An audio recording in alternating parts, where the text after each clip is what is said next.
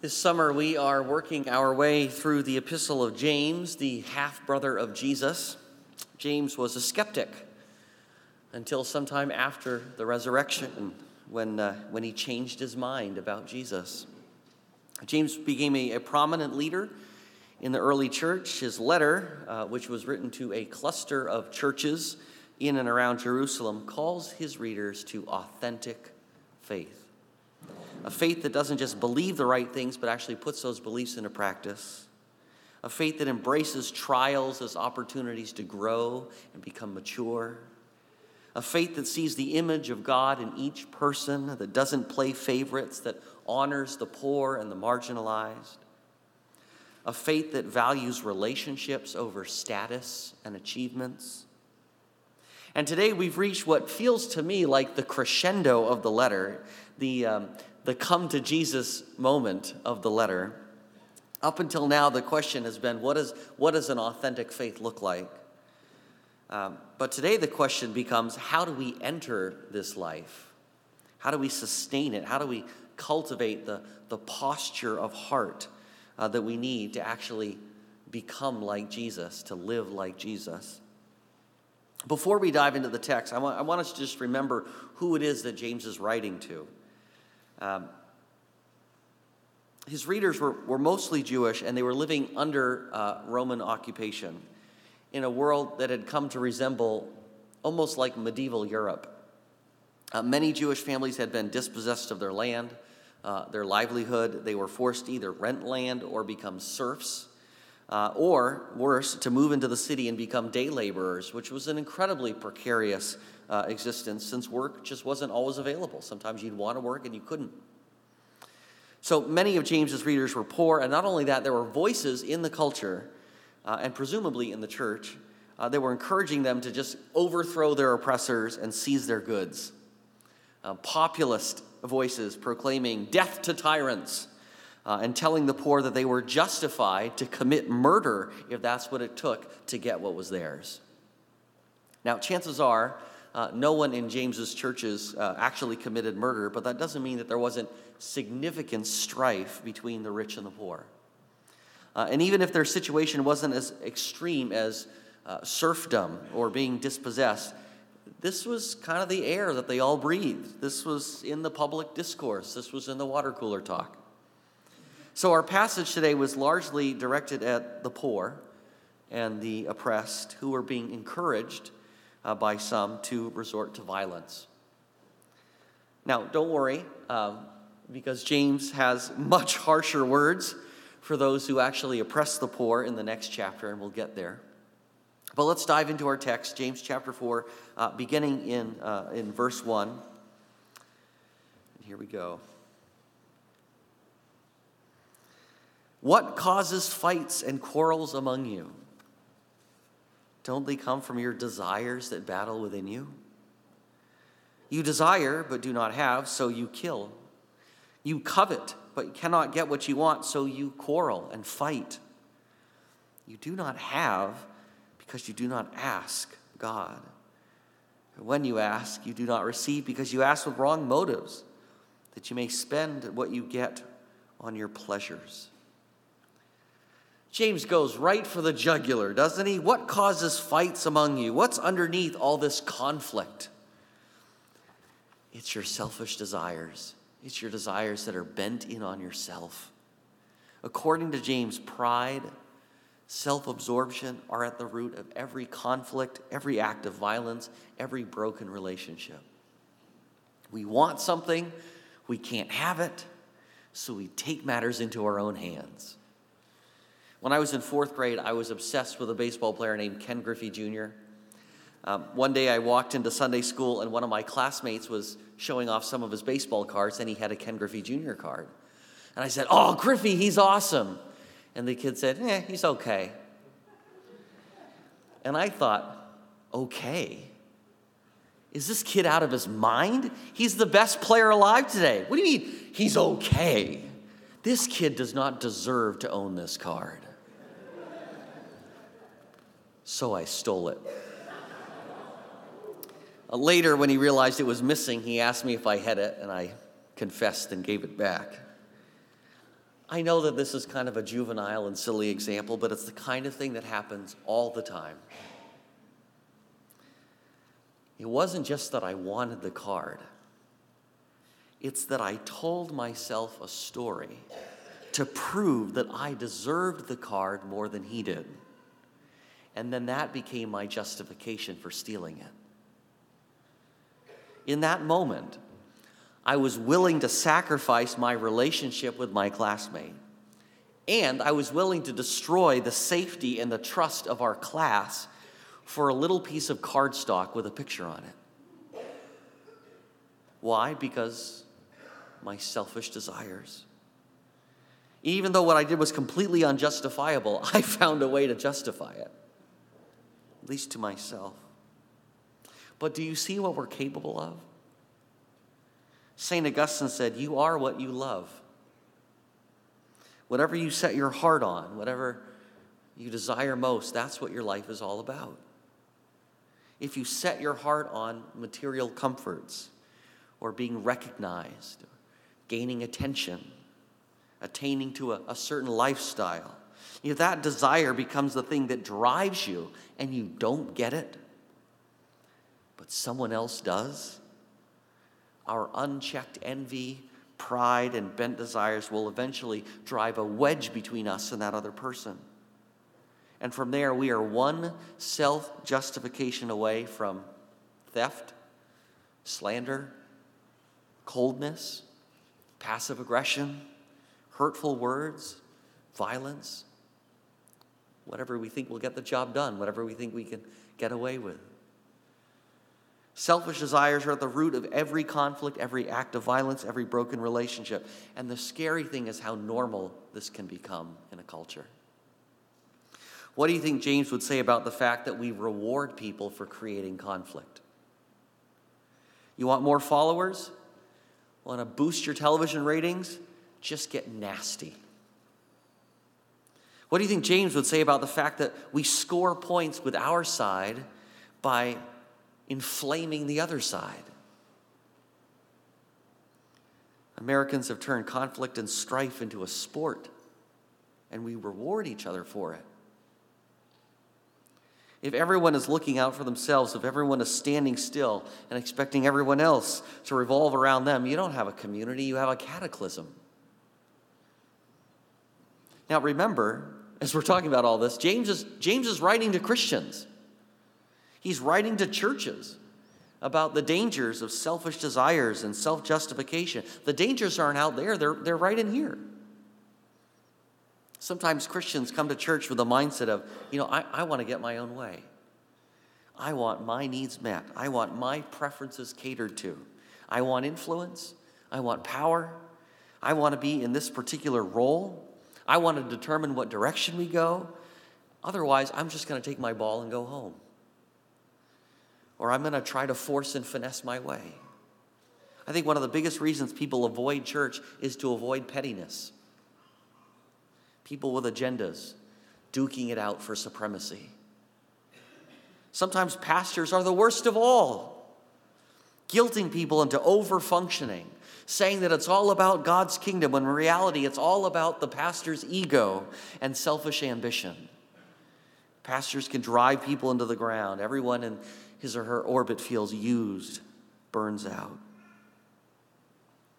James says, if you find that you're ensconced in nitpicking, backbiting, quarrel, strife, don't look for someone to blame. Look within. Look in the mirror.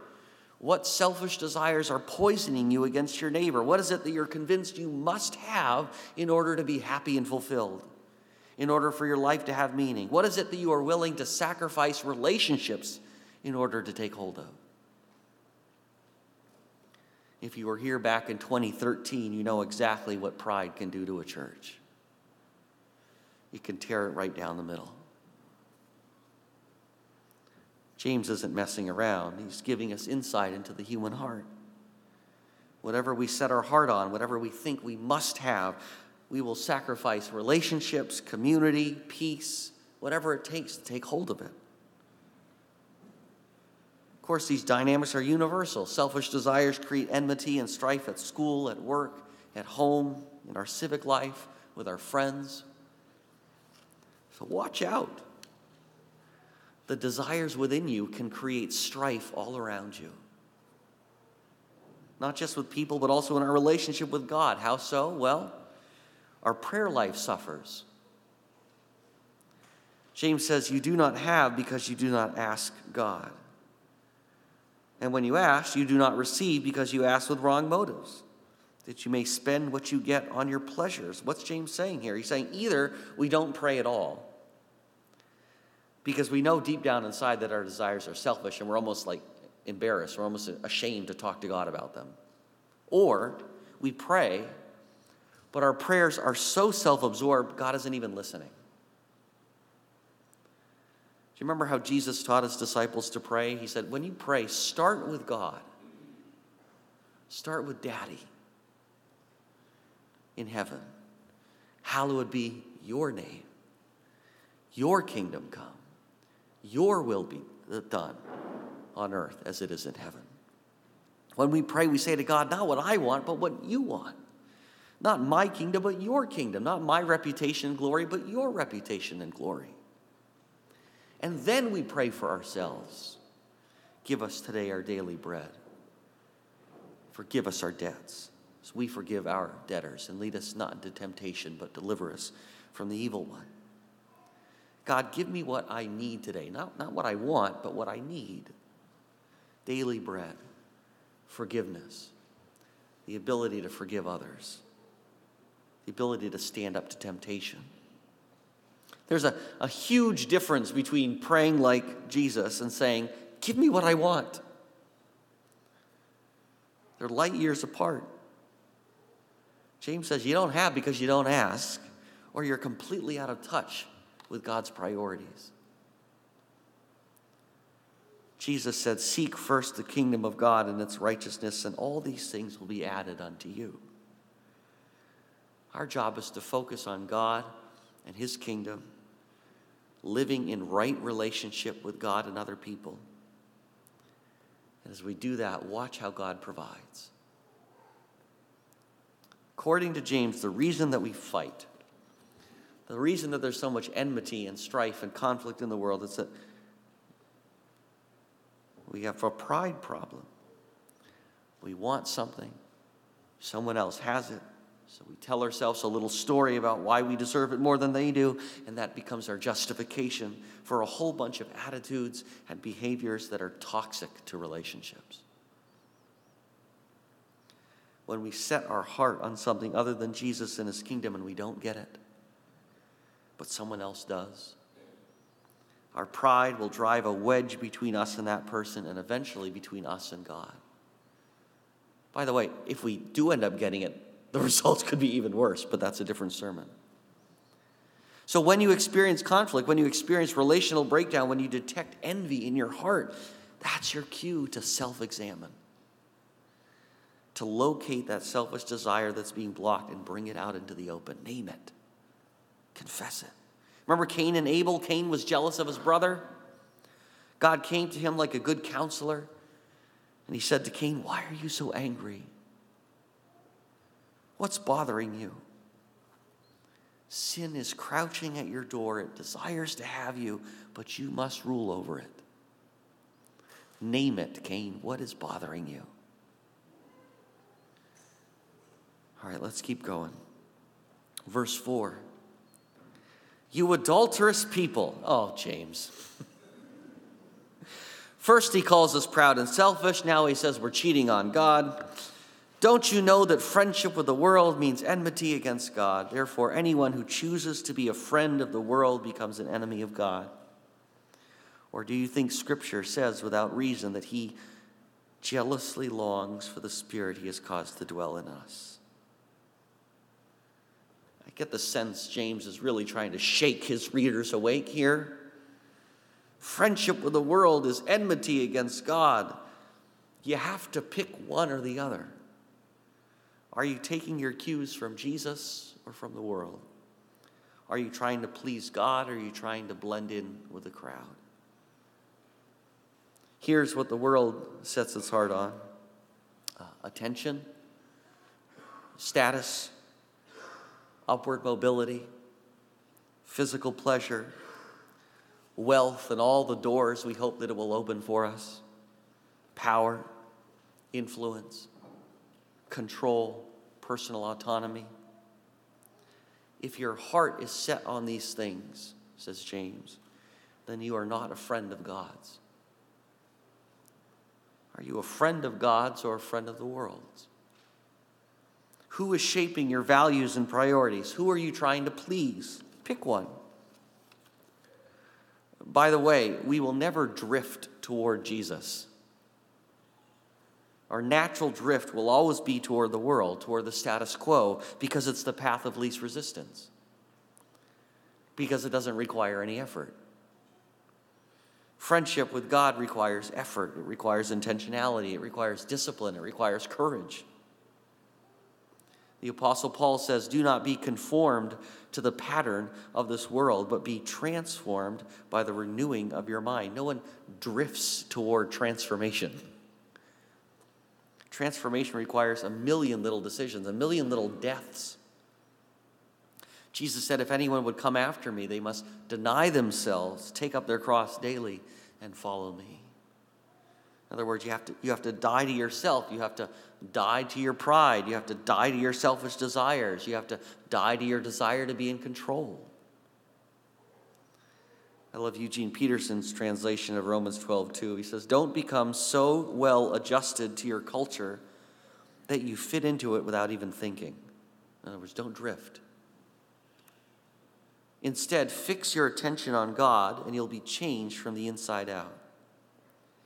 Readily recognize what he wants from you and quickly respond to it. Unlike the culture around you, always dragging you down to its level of immaturity, God brings the best out of you, develops well-formed maturity in you. See, Paul and James would have got along great. Transformation begins by fixing our attention on God, listening and responding to what he says. This is how we discover our true self, our real self, our best self. Of course, all friendships take time. It's no different with God. Friendship requires presence, listening, understanding what God wants, understanding what he values, what his priorities and purposes are. Are you God's friend? Are you interested in what he has to say? Are you curious as to what's in his heart? Are you open to being shaped and influenced by him? Are you ashamed of him? Who are you trying to please? Whose affection do you value most? When you have a decision to make, whose wisdom do you seek? Verse 5 is a difficult verse to translate, partly because it's not actually clear in the Greek who the subject of the verb is, which makes it really tough. I tend to lean toward Craig Keener's translation. He says, God is jealous over the spirit he gave us and will not tolerate competing for its affections. In other words, God wants an exclusive relationship with you. He's not interested in being a part-time husband. He's not interested in being legally married to you while you're sleeping with someone else. You've got to choose whose house you're living in. The world is more than happy to stroke your pride. God wants to uproot your pride. The world wants to help you cultivate your selfish desires. It's good for commerce. God wants to tame your selfish desires. The world will gladly affirm your desires and encourage you to build your own kingdom. God says, put your selfish desires to death and seek my kingdom first. The world doesn't care what relationships you sacrifice in order to get what you want. God instructs us to lay down our lives for others. We have a choice to make. Is our goal to blend in, to reduce the friction in our lives? Or is our goal to follow Jesus no matter what it costs us? Are we trying to gain control over our lives, or are we willing to surrender control to the one who knows us perfectly and who holds our lives and all of history in his hands? James is tough. He doesn't pull punches. He doesn't sugarcoat. He doesn't beat around the bush. Fortunately, every once in a while, he gives us some really, really good news. Take a look at verse 6. But he gives us more grace. That is why Scripture says God opposes the proud, but he shows favor, he shows grace to the humble. God wants to help you. God wants to draw near to you. He wants to make you beautiful. His grace is abundant and available to you. But you have to access it. And the way to access it is through humility. See, pride is not open to receiving help. Pride slams the door in God's face. If we want God's help, we have to come to him empty-handed. To access God's grace, the only thing that you need is nothing. The only thing that you need is need. Verse 7. Submit yourselves then to God. Resist the devil and he will flee from you. Come near to God and he will come near to you. Wash your hands, you sinners, and purify your hearts, you double-minded. Grieve, mourn, and wail. Change your laughter to mourning and your joy to gloom. Humble yourselves before the Lord, and he will lift you up. Those verses might sound mortifying, terrifying, but they're actually profoundly good news for all of us. James is giving us a roadmap to friendship with God. The way to become friends with God, the way to heal the rift, the way to heal our human relationships, the way to make peace in our families and communities is through repentance. Repentance is a word that means to change your mind, to change your direction, to do an about-face. Now, confession is part of it, to be sure, but it's only a part. James says, submit yourselves to God. And the word submit means to sit under, to adopt the posture of a student or a servant. This is how we begin to uproot our pride. We stop talking. We stop giving orders. We stop telling other people what to do. We listen. We sit. We receive. We wait. Could you begin each day by opening your Bible and saying, speak to me, Lord, for your servant is here, listening, waiting on you. Could we begin our day like that? James says, resist the devil and he will flee from you. We all experience temptation. Even Jesus experienced temptation. It's part of the human experience. Temptation never slides off our back. It needles us, right? It entices us. We can't just ignore it. We have to resist it. We have to fight it. If we're out of practice, we can get to a point where we convince ourselves that it's just impossible to fight temptation. We just lose every time. Maybe you've given in so often, so long, you've forgotten that you actually can resist it. You actually can say no. Satan's only power is the lie. He can never compel you to do something. He can only persuade you to do something. He says, you know what? You need this to be happy. Obviously, God doesn't want you to be happy. You deserve this. You should take it. That's the only power he has over any of us. And you can resist him. We can resist him. You can say, you know what? That's nonsense. Of course God loves me. Of course God knows what I need. Of course God knows what's best for me. Of course I can trust him. I don't need this. My God has promised to supply all my needs. Go pound sand. And if you do this, he will flee, at least for a time. Probably come back later, but you'll get a reprieve for a bit. And the next time it'll be even easier to resist him because you're exercising those resistance muscles. James says, come near to God. This is the language of intimacy. Make your home in God. Rest in him. Breathe with him. Listen to him.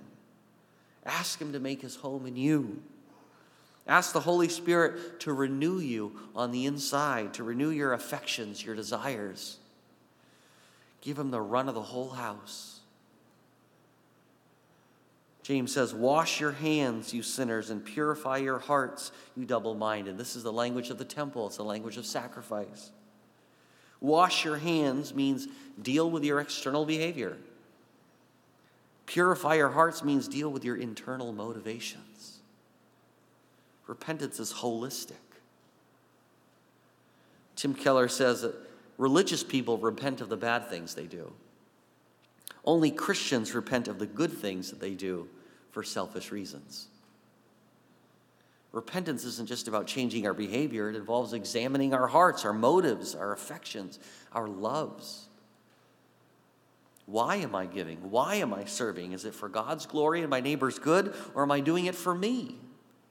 So that people will think of me as a generous, kind-hearted person.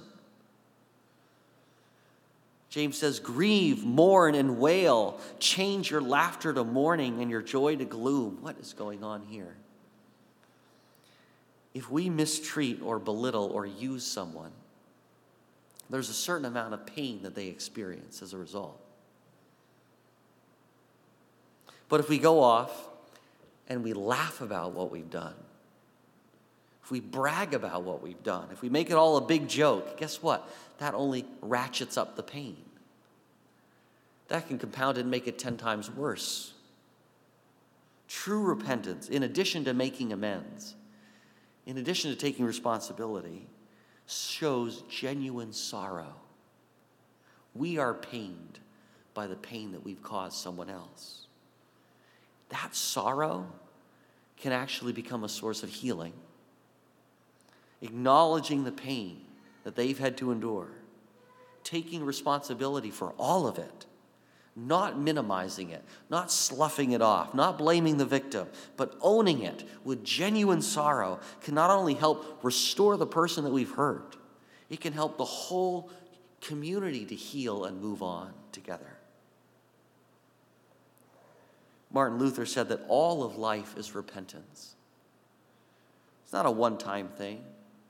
It's a regular, ongoing practice that has the power to create and sustain peace in our relationships. The power of repentance cannot be overstated. It is one of the greatest superpowers that we have. For the past 18 months, pundits from all over the world have been asking, what would it take for the war in Ukraine to end?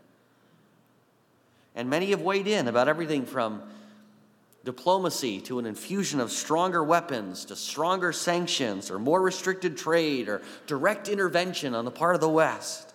And who knows if any of these ideas would work. But you know what would end the war? If Putin repented of his pride and selfish ambition. It would end the world war like that. That's how powerful repentance is.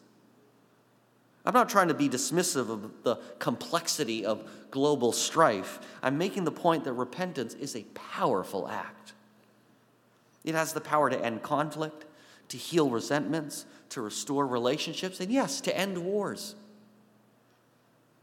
All battles, all strife, all conflict vaporizes in the presence of true repentance. True humility, true sorrow, a true change of mind. It's an incredibly powerful act. It's life-changing. The only downside is you can't force it. You can't compel someone to repent. You can pray for them. You can repent yourself. James began this passage by asking, why are there so many quarrels among you? And the answer he gives is pride, envy, selfishness run amok. Pride is behind every conflict, every act of violence, every broken relationship, every war. That's what's underneath it. And why does conflict rear its ugly head in the church? Because often, even those who claim to follow Jesus are just cozier with the world than we are with Christ. We value what the world values: status, power, influence, comfort, pleasure, control, more than we value what Jesus values: peace, justice, righteousness, sacrifice. What's the solution according to James? Repentance, the way to resolve conflict, the way to make peace, the way to stop fighting, the way to heal is through repentance. By going to God and to our neighbor and saying, you know what, I screwed up. I acted selfishly. I cared more about getting what I wanted than I cared about you and our relationship. I am so sorry. I am so sorry for the pain that I have caused you. I am so sorry for the trust that I have broken. I know it's going to take a while to earn that trust back. I'm committed to that process. I am so sorry for not prioritizing you or valuing our relationship the way I should have. Please forgive me. By God's grace, I will not do it again. Friends, please do not underestimate the healing power of words like that. I am so sorry for not being in touch. I know that my silence is hard for you. Please forgive me. I am so sorry for being emotionally unavailable to you. I am so sorry for the loneliness and the pain that I've caused. Forgive me. I am so sorry for leaving in a huff when I didn't get my way. That was really childish of me. You deserve better. Please forgive me. You have the power to heal relationships. You have the power to create peace where there was once strife. You have the power to write a new history for your friendship, for your marriage, for your family. Now, there are 3 promises at the end of this passage. We already talked about the promise that if we resist the devil, he will flee. But there are 2 others. Draw near to God, and he will draw near to you. Humble yourself in the sight of the Lord, and he will lift you up. This is astonishingly good news for all of us. What it means is that no matter who you are, no matter what you've done, no matter how far you've wandered, no matter how many relationships you've broken, God is ready and he's waiting for you to come home. He wants to be your friend. God wants to make his home in you. He wants to cultivate a friendship with you that is deeper and stronger and sweeter and more satisfying than you could even imagine. He longs to save you. He longs to give you a fresh start. He longs to fulfill your deepest, truest desires. He longs to lift you up at the proper time. Do you believe this? Becoming friends with God will take time. All friendships do. But what could be more worthwhile? What could be more rewarding? What could be more life-giving?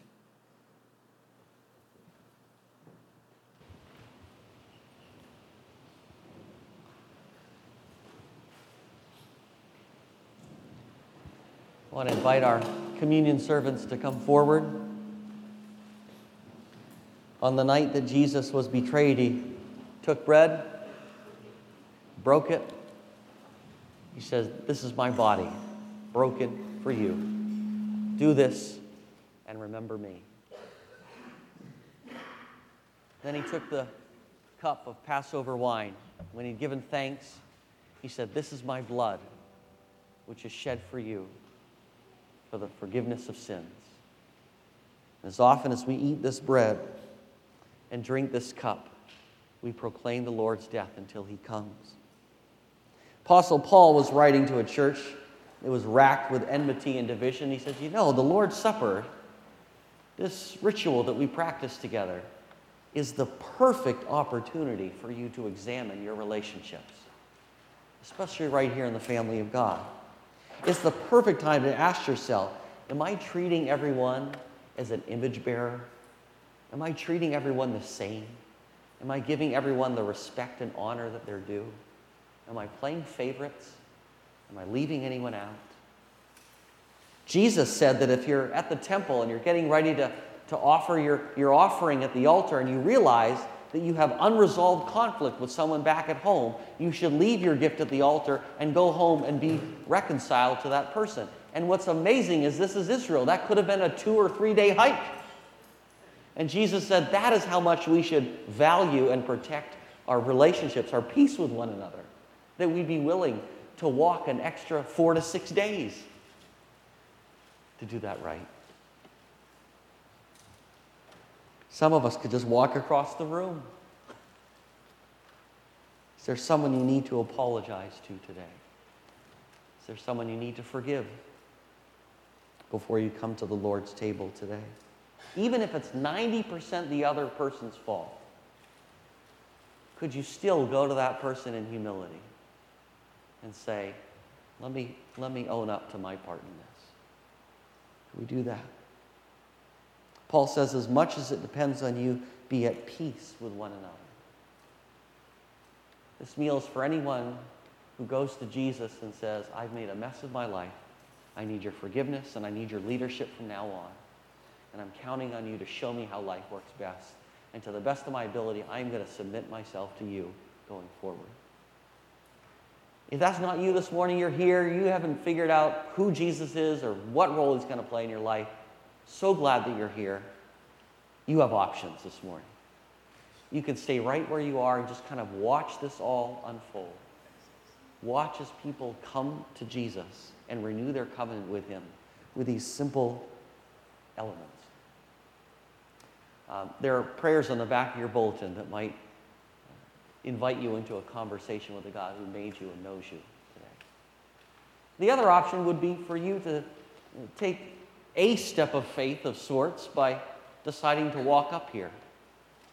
And this isn't your meal quite yet, so you could come up with your hands closed and you'd receive a blessing from one of our servants up here. And maybe that's a way of saying, God, I'm not sure what's going on here, but if you're real, I would really like to know you. I would really like to be touched by you. And maybe that would be a tangible way to express that this morning.